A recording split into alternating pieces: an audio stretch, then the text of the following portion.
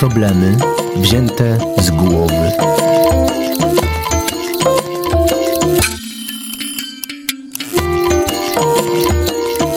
Na radiowe spotkanie z psychoterapeutą zaprasza Bednarska, ośrodek pomocy psychologicznej.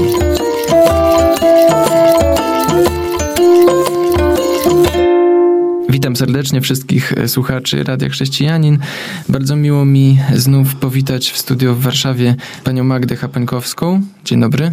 Dzień dobry, witam. Przypomnę, że tydzień temu rozmawialiśmy o problemach w relacjach rodzinnych, rodziców z dziećmi, o tym, czym jest szacunek, cześć, czym miłość, czym jest lub czym nie powinna być władza rodzicielska. W związku z tym właśnie pani Magda chciała opowiedzieć pewną historię z własnego życia i już w przerwie kawałek mi zdradziła. Zaczyna się bardzo ciekawie. Zaczęło się od dowodu osobistego, tak? Tak.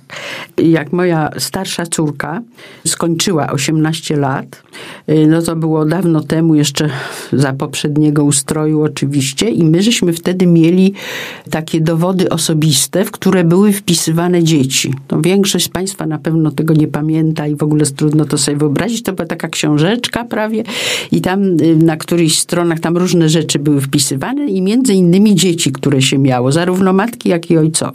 No i ona skończyła te 18 lat i poszła do urzędu wyrobić sobie dowód osobisty. No i przychodzi z tego urzędu i mówi: słuchaj, wiesz co, ta pani tam w tym okienku powiedziała, że ty musisz ze mną przyjść i ze swoim dowodem osobistym. Ale dlaczego? No właśnie, bardzo się zdziwiłam, no ale no cóż, urząd każe, no więc wzięłam ten dowód osobisty i razem z nią żeśmy poszły. No i pani w okienku prosi, tam się sprawdzam, czy to ja jestem jej mama, prosi mnie o ten dowód. Ja daję ten dowód i ona otwiera tam na tej stronie, gdzie ona jest wpisana, po czym bierze linijkę i takim czarnym, pamiętam jak dzisiaj, długopisem normalnie ją wykreśla z tego dowodu. No powiem szczerze, że nogi się pode mną ugięły i to było bardzo bolesne. Zmroziło. No tak. Bo niby jest to tylko urząd, niby tylko jakiś dokument, ale jednak... Ale ja to tak właśnie symbolicznie. Tak. Dla mnie to było takie bardzo symboliczne. I teraz tak, to nie jest koniec tej historii, ponieważ to było, dużo mnie to kosztowało. No przeżyłam to. No więc wzięłam ten dowód i za kilka dni ja się patrzę, a ja ten dowód zgubiłam. I to był jedyny dokument w moim życiu do tej pory, który zgubiłam. A psychologicznie to według Freuda jest coś takiego jak teoria czynności pomyłkowych i to jest coś takiego, że w podświadomości ja jakby podświadomie się w tym nie godziłam i po prostu zgubiłam ten dowód osobisty. No nie chciałam z tym mieć nic wspólnego. Z tym wykreślonym dzieckiem. Z tym wykreślonym dzieckiem. Ja jeszcze ciągle miałam, co nie znaczy, że w sercu będę miała zawsze, prawda? Do śmierci na pewno, a może i dłużej. No tak. Trudno nam się w związku z tym pogodzić się z odejściem dziecka, czy z wyjściem poza sferę naszego, no właśnie, naszego czego? Wpływu, tak? Naszego wpływu. Tak. I to muszę powiedzieć w mojej pracy. Ja miałam no właśnie najwięcej pacjentów takich z depresjami i właśnie... To znaczy rodziców z depresjami? Czy? Nie, depresje to różnie, ale też właśnie miałam bardzo dużo i ja to tak odbierałam, że to tak jakby z Bożej łaski, z Bożego jakiegoś przyzwolenia, z Bożej intencji. Miałam bardzo dużo kobiet, zarówno matek, które miały problem z dorosłymi córkami, jak i dorosłych córek, które miały problemy z matkami. Właśnie te relacje, miałam najwięcej pacjentek, matka-córka i te takie różne konflikty. To, co pan powiedział właśnie, że ta niemożność wypuszczenia tego dziecka. Wypuszczenia. Duże problemy z tego są. A tak z ciekawości zapytam, jak porównałaby pani te relacje matek z córkami do relacji ojców z synami? Czy ojcowie lub synowie szukają pomocy, czy bardziej się izolują ze swoimi problemami? O, tak. Bardzo się izolują. Bardzo się izolują i w ogóle w ośrodku naszym to... Nie wiem, jak jest w tej chwili, bo ja już nie pracuję od dobrych kilku lat, ale... Bo tu słuchaczowi należy się wyjaśnienie krótkie, że pani Magda jest już emerytowanym psychoterapeutą, tak? Tak. Ojcowie i w ogóle mężczyźni przychodzą po pomoc do psychoterapeuty, no tak, albo wtedy, kiedy ktoś go wypchnie, na przykład żona powie jako warunek czegoś tam, albo kiedy już stoją pod ścianą, a przed sobą mają przepaść, to raczej tak. A tak to mężczyźni próbują sami załatwiać swoje i dla nich to jest dużo, dużo trudniejsze przyjście po pomoc niż dla kobiet. Zdecydowanie. A relacja ojciec-syn jest zupełnie inna. Mam nadzieję, że rozwiniemy to troszeczkę po przerwie, a teraz chwila na piosenkę. Słuchasz Radia Chrześcijanin, ewangelicznej stacji nadającej z myślą o Tobie. Wracamy do rozmowy. To jest audycja Problemy wzięte z głowy. Gościem Radia Chrześcijanin jest pani Magda Chapońkowska. Przed chwilą mówiliśmy o tym, jak mężczyźni, mówiąc ogólnie, bo nie tylko ojcowie, ale pewnie też synowie, izolują się w swoich problemach. A ja chciałem zapytać, co się dzieje, kiedy już pokona ten próg pogodzenia się z tym, że być może potrzebuje jednak jakiejś pomocy i przychodzi po pomoc, po poradę? No to tak, po pierwsze bardziej woli przychodzić do psychoterapeuty, do mężczyzny. Po drugie, no nawet jeśli jest to mężczyzna, to jest dużo bardziej nieufny, ma dużo większy kłopot z otwarciem się, dużo większy problem z przyznaniem się jednak, że to on ma jakiś problem. Bo zwykle to się wiąże pewnie z wyobrażeniem, że to on popełnił jakieś błędy, tak? Skoro to on ma problem, to pewnie coś zrobił nie tak. No coś zrobił nie tak, z oceną siebie, prawda? Tak? I że przede wszystkim, że sobie nie poradził. Dlatego, że mężczyźni, no to wiemy, są zadaniowi. A on ma zadanie, ma je wykonać i sam, prawda? No to z jednej strony, no tak zostali stworzeni, no ale z drugiej strony to też można przesadzić, prawda? I przesadzają często panowie. Przesadzają, no i wtedy zdrowie zaczyna się. Przesadzają z taką samokrytyką? Nie, z taką samowystarczalnością, tak bym to nazwał. Z takim wyobrażeniem, że ja jestem silnym mężczyzną. Tak, ja sobie muszę poradzić. No jak to? Jak to? To takie klasyczne jest, jak na przykład się obserwuje kierowców mężczyzn i kobiety. Prawda? Jak kobiety nie wiedzą, no teraz mamy GPS-y, no ale kiedyś to otwiera okienko i każdego się pyta, prawda? A mężczyzna nie. I bardzo często, ja nigdy nie prowadziłam samochodu, ale dużo jeździłam. I na przykład małżeństwo siedzi, on prowadzi, ona siedzi obok i mówi, no to się zatrzymaj i zapytaj. Nie, to ja wiem. No ale przecież widzisz, że nie tak. No to on zatrzymuje mi, no to się zapytaj do żony. Żeby nie było, że to on, tak? No tak. To taka, można powiedzieć, klasyczna sytuacja. No tak. To akurat nas śmieszy wszystkich, myślę, że słuchaczy też, ale w życiu i w takich problemach rodzinnych to bywa po prostu trudne, tak? Do przeżycia.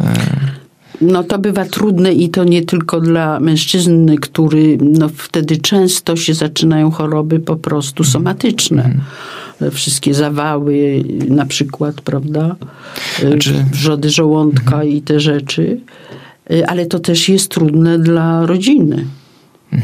Też, no bo on próbuje tutaj twardy i ale jednak coś nie wychodzi, prawda? I nie ma tej właśnie tej otwartości do tego, żeby się podzielić. Chociaż się podzielić, prawda? Bo on od razu chce rozwiązać. Co tu się dzielić, prawda? Co jest największym problemem, jeśli chodzi o relacje Przepraszam, że ja tak dzielę na płcie, tak? Ale wydaje mi się, że to jest istotne. Jeśli chodzi o przekazywanie modelu ojca dla syna i przekazywanie modela matki dla córki, bo jednak bierzemy te wzorce. Co jest najtrudniejsze w relacjach ojciec-syn, a co jest najtrudniejsze w relacjach matki z córką? Ojciec-syn, nie mam osobistych zupełnie doświadczeń, no tak, ale mam pytam wnuki. na bazie też pani doświadczeń w też pracy. dorosłe i tutaj jest relacja ojciec-syn jest bardziej rywalizująca. Prawda? I w pewnym momencie zaczynają takie się spięcia i taka może niewyraźna, dla mnie wyraźna, ale tak może nie zawsze to tak dokładnie widać, taka rywalizacja o miejsce w stadzie. Prawda? I to jest trudne. Poza tym ojciec by chciał, żeby ten jego syn był On ma też być przecież ten macho i ma sobie poradzić i tutaj na tym tle, W różnych rodzinach te wyobrażenie o poradzeniu sobie w życiu może wyrażać się w innych dziedzinach, tak, życia. To znaczy, że syn powinien sobie poradzić w tym, tak, w prowadzeniu domu, albo nie wiem, w pracy, albo w szkole, albo tak, i on ma sobie w sztuce, jakkolwiek. Tak. I nie ma okazywać słabości. To ciągle jednak bardzo tkwi. Że mężczyzna, tutaj syn, prawda, że ojców drażni, kiedy syn okazuje słabość. Tu mi się przypomniała taka opowieść mojego pastora, Marka Ciesiłki, z książki, którą zresztą niedawno wydał jako właściwy wywiad rzeka z nim. On opowiada, że miał taki zwyczaj ze swoim tatą, kiedy jeździli na wakacje nad morze, że zawsze się tak przepychali, trochę bili, to były takie ich zapasy i patrzyli, kto wygra, tak? W miarę upływu czasu ojcu było coraz trudniej, aż w końcu mając, nie wiem, 16 lub 17 lat, w końcu wygrał, tak? Czyli doprowadził do tego, że ojciec tam nie mógł się ruszyć. No i to było takie, opowiadał właśnie Marek, że widział po swoim ojcu, że było to takie trudne, chociaż nie zdradzał tego za bardzo. No tak, oczywiście, że nie. Że nie zdradzał, ale tak, przeżył na pewno. Poczuł, czyli że taka syn otwartość emocjonalna ogólnie jest dla mężczyzn trudna. I często wychodzi to, że w ogóle nie opowiadają o swoich problemach, tak? O swoich uczuciach nie potrafią mówić, prawda? I to wstydzą się. Czyli trzeba po prostu się odważyć i ćwiczyć najlepiej przed innymi mężczyznami? Czy niekoniecznie? Bo ja wiem, czy przed innymi nie. Chyba nie. Nie ma to chyba reguły. Nie, reguły nie ma na pewno. To jeszcze za chwilkę wrócimy do kobiet, tak? Do matek i córek. Po piosence wracamy. Słuchasz Radia Chrześcijanin, ewangelicznej stacji nadającej z myślą o Tobie. Ostatnia część naszej rozmowy. Tutaj zadaję takie trudne pytania, bo być może trochę zaskakują mojego gościa i państwa, czyli panią Magdę Chapońkowską, z którą dzisiaj rozmawiam, ale chcę skorzystać tutaj z wieloletniego doświadczenia i wiedzy, jak to w życiu bywa i jakie problemy się zdarzają, jak sobie z nimi można radzić. Z czym matki przychodzące po pomoc najczęściej sobie nie radziły, w czym szukały pomocy? Jeśli chodzi o córki dorosłe, tak. To dziwne, ale to mnie zadziwiało, że przychodziły z takim problemem, że właśnie że zaczynały widzieć, że ta więź jest za silna pomiędzy matką a córką, że są w jakiejś pętli. Że są w jakiejś pętli obie. To najczęściej dotyczyło samotnych matek i powiedzmy córek jedynaczek. To była najczęstsza sytuacja. Ja wyobrażam sobie, że z ojcami i synami jest przeciwnie, że więź jest za słaba czasami. Wcale nie musi być. Ona jest inna i mniej widoczna. No dobrze, ale rozmawiamy o kobietach. A z kobietami, no właśnie, że one są w jakiejś takiej pętli i to się zaczyna robić taka współzależność w ogóle, że tak jakby ta matka zdaje sobie sprawę, że ta córka powinna już wyjść z tego domu. No przede wszystkim one przychodzą jakby zaniepokojone bardzo, no powiedzmy ma ta córka 25-30 lat, No i matka mówi, że to już jest czas na założenie rodziny. A z drugiej strony też zdaje sobie sprawę z tego, że ona jakby ją też przytrzymuje, prawda? Że w takiej są pętli, że jedna bez drugiej nie umie już funkcjonować. A czy to jest coś takiego bardzo... jak pokazane w krzywym zwierciadle w tych wszystkich dowcipach małżeńskich, że żona do mamusi to i tamto? To pomiędzy matką a córką? No nie. Bardziej dowcipy są o maminsynkach, tak? W sumie śmiejemy się, ale no tak. Z drugiej strony mamy do czynienia często z poważnymi sprawami, tak? I wtedy jak można sobie poradzić z czymś takim, jeżeli matka lub córka zauważa, że coś zbyt silnie wciąż trzyma je ze sobą? No cóż, trzeba to sobie najpierw uświadomić, mocno uświadomić. Później trzeba sobie zdać sprawę z tego, czego się chce dla dobra tej drugiej osoby i dla siebie też, oczywiście, prawda? No i później próbować to realizować, a to jest ciężka droga. Ciężka. Jeżeli to już jest takie, że w odpowiednim... w Biblii jest powiedziane, że wszystko ma swój czas. Co nie znaczy też, że jeżeli czegoś tam w odpowiednim czasie nie zrobimy, to później nie można tego jakby nadrobić. Bo można, ale to dużo więcej kosztuje wtedy. Czasu, uczucia, wszystkiego. Nie? Można. Ale najlepiej jest tak jak w Biblii. Wszystko ma swój czas. I jeżeli ten czas się przekroczy i tak jak tutaj ta matka z tą córką, no to jest trudne, ale nie jest niemożliwe, żeby to naprawić. Jest trudne. A już bez względu na płeć, czy zdarza się częściej, że rodzice przychodzą na takie sesje z dziećmi, czy raczej osobno wolą rozmawiać o swoich problemach? To znaczy, jeżeli chodzi o dorosłe dzieci, to raczej absolutnie osobno. Chyba, że są dzieci jeszcze niepełnoletnie, tak? No tak, jak są niepełnoletnie dzieci, to są procedury ustalone. Jak to wtedy się postępuje, to jest zupełnie co innego. Natomiast jeśli są dorosłe, to nieraz, ale to już wtedy są mediacje rodzinne, negocjacje rodzinne, coś takiego. A w psychoterapii to nie. A właśnie poprosiłbym może jeszcze o takie rozdzielenie dla słuchaczy, którzy być może pierwszy raz słyszą o czymś takim jak mediacje. W kontekście psychoterapii, czym się różni taka indywidualna psychoterapia od w ogóle mediacji? Jak to się mediacje, rozdziela? To przede wszystkim jest więcej osób, prawda? Bo się mediuje pomiędzy. Tak? Czyli zaprasza się do jednego pomieszczenia, tak? Wszystkie czyli co najmniej 2 osoby i to jest jedno. Później mediatorów. Jeden mediator to nie powinien. Zawsze musi być co najmniej 2 mediatorów. A to ciekawe. Jak więcej. Tak. Zresztą przy terapii małżeńskiej na przykład, jeżeli jest para małżeńska, przy psychoterapii, to też powinno być 2 terapeutów. I oni pomagają zrozumieć argumenty drugiej strony, czy co jeszcze? Tak, a poza tym to jest dużo trudniejsze dla tych, którzy to prowadzą. I wtedy jest taki oddech na chwilę, że ta druga strona przejmuje, prawda? Na przykład, tak. A poza tym w tej psychoterapii małżeńskiej, to też najlepsze jest, kiedy jest mężczyzna i kobieta jako terapeuci, prawda? Żeby nie było takiego, że kobieta z kobietą, prawda? Wchodzimy w jakiś...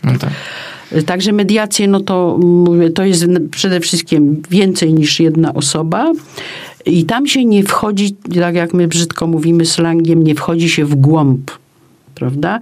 Czyli tutaj się nie porusza jakichś bardzo głębokich problemów danych osób, tylko jest pewien problem, który się staramy rozwiązać. Czyli te głębsze problemy pozostają na indywidualne rozmowy? Tak, zdecydowanie. Mam nadzieję, że to zachęciło słuchaczy do tego, żeby zainteresować się takimi możliwościami wsparcia, jak właśnie terapia lub mediacja, czy po prostu szukanie porad u psychologów właśnie z problemami rodzinnymi. A tymczasem kończy się nasza audycja, więc bardzo dziękuję za przybycie do studia pani Magdzie Chapońkowskiej. Ja dziękuję bardzo za rozmowę i wszystkich z problemami zapraszam na Bednarską, do naszych ośrodków chrześcijańskich psychoterapii. Do usłyszenia. Dziękuję. Dziękuję bardzo. Kłania się Jan Żyłkowski. Audycja powstała we współpracy ze Stowarzyszeniem Psychologów Chrześcijańskich prowadzącym Ośrodek Pomocy Psychologicznej Bednarska.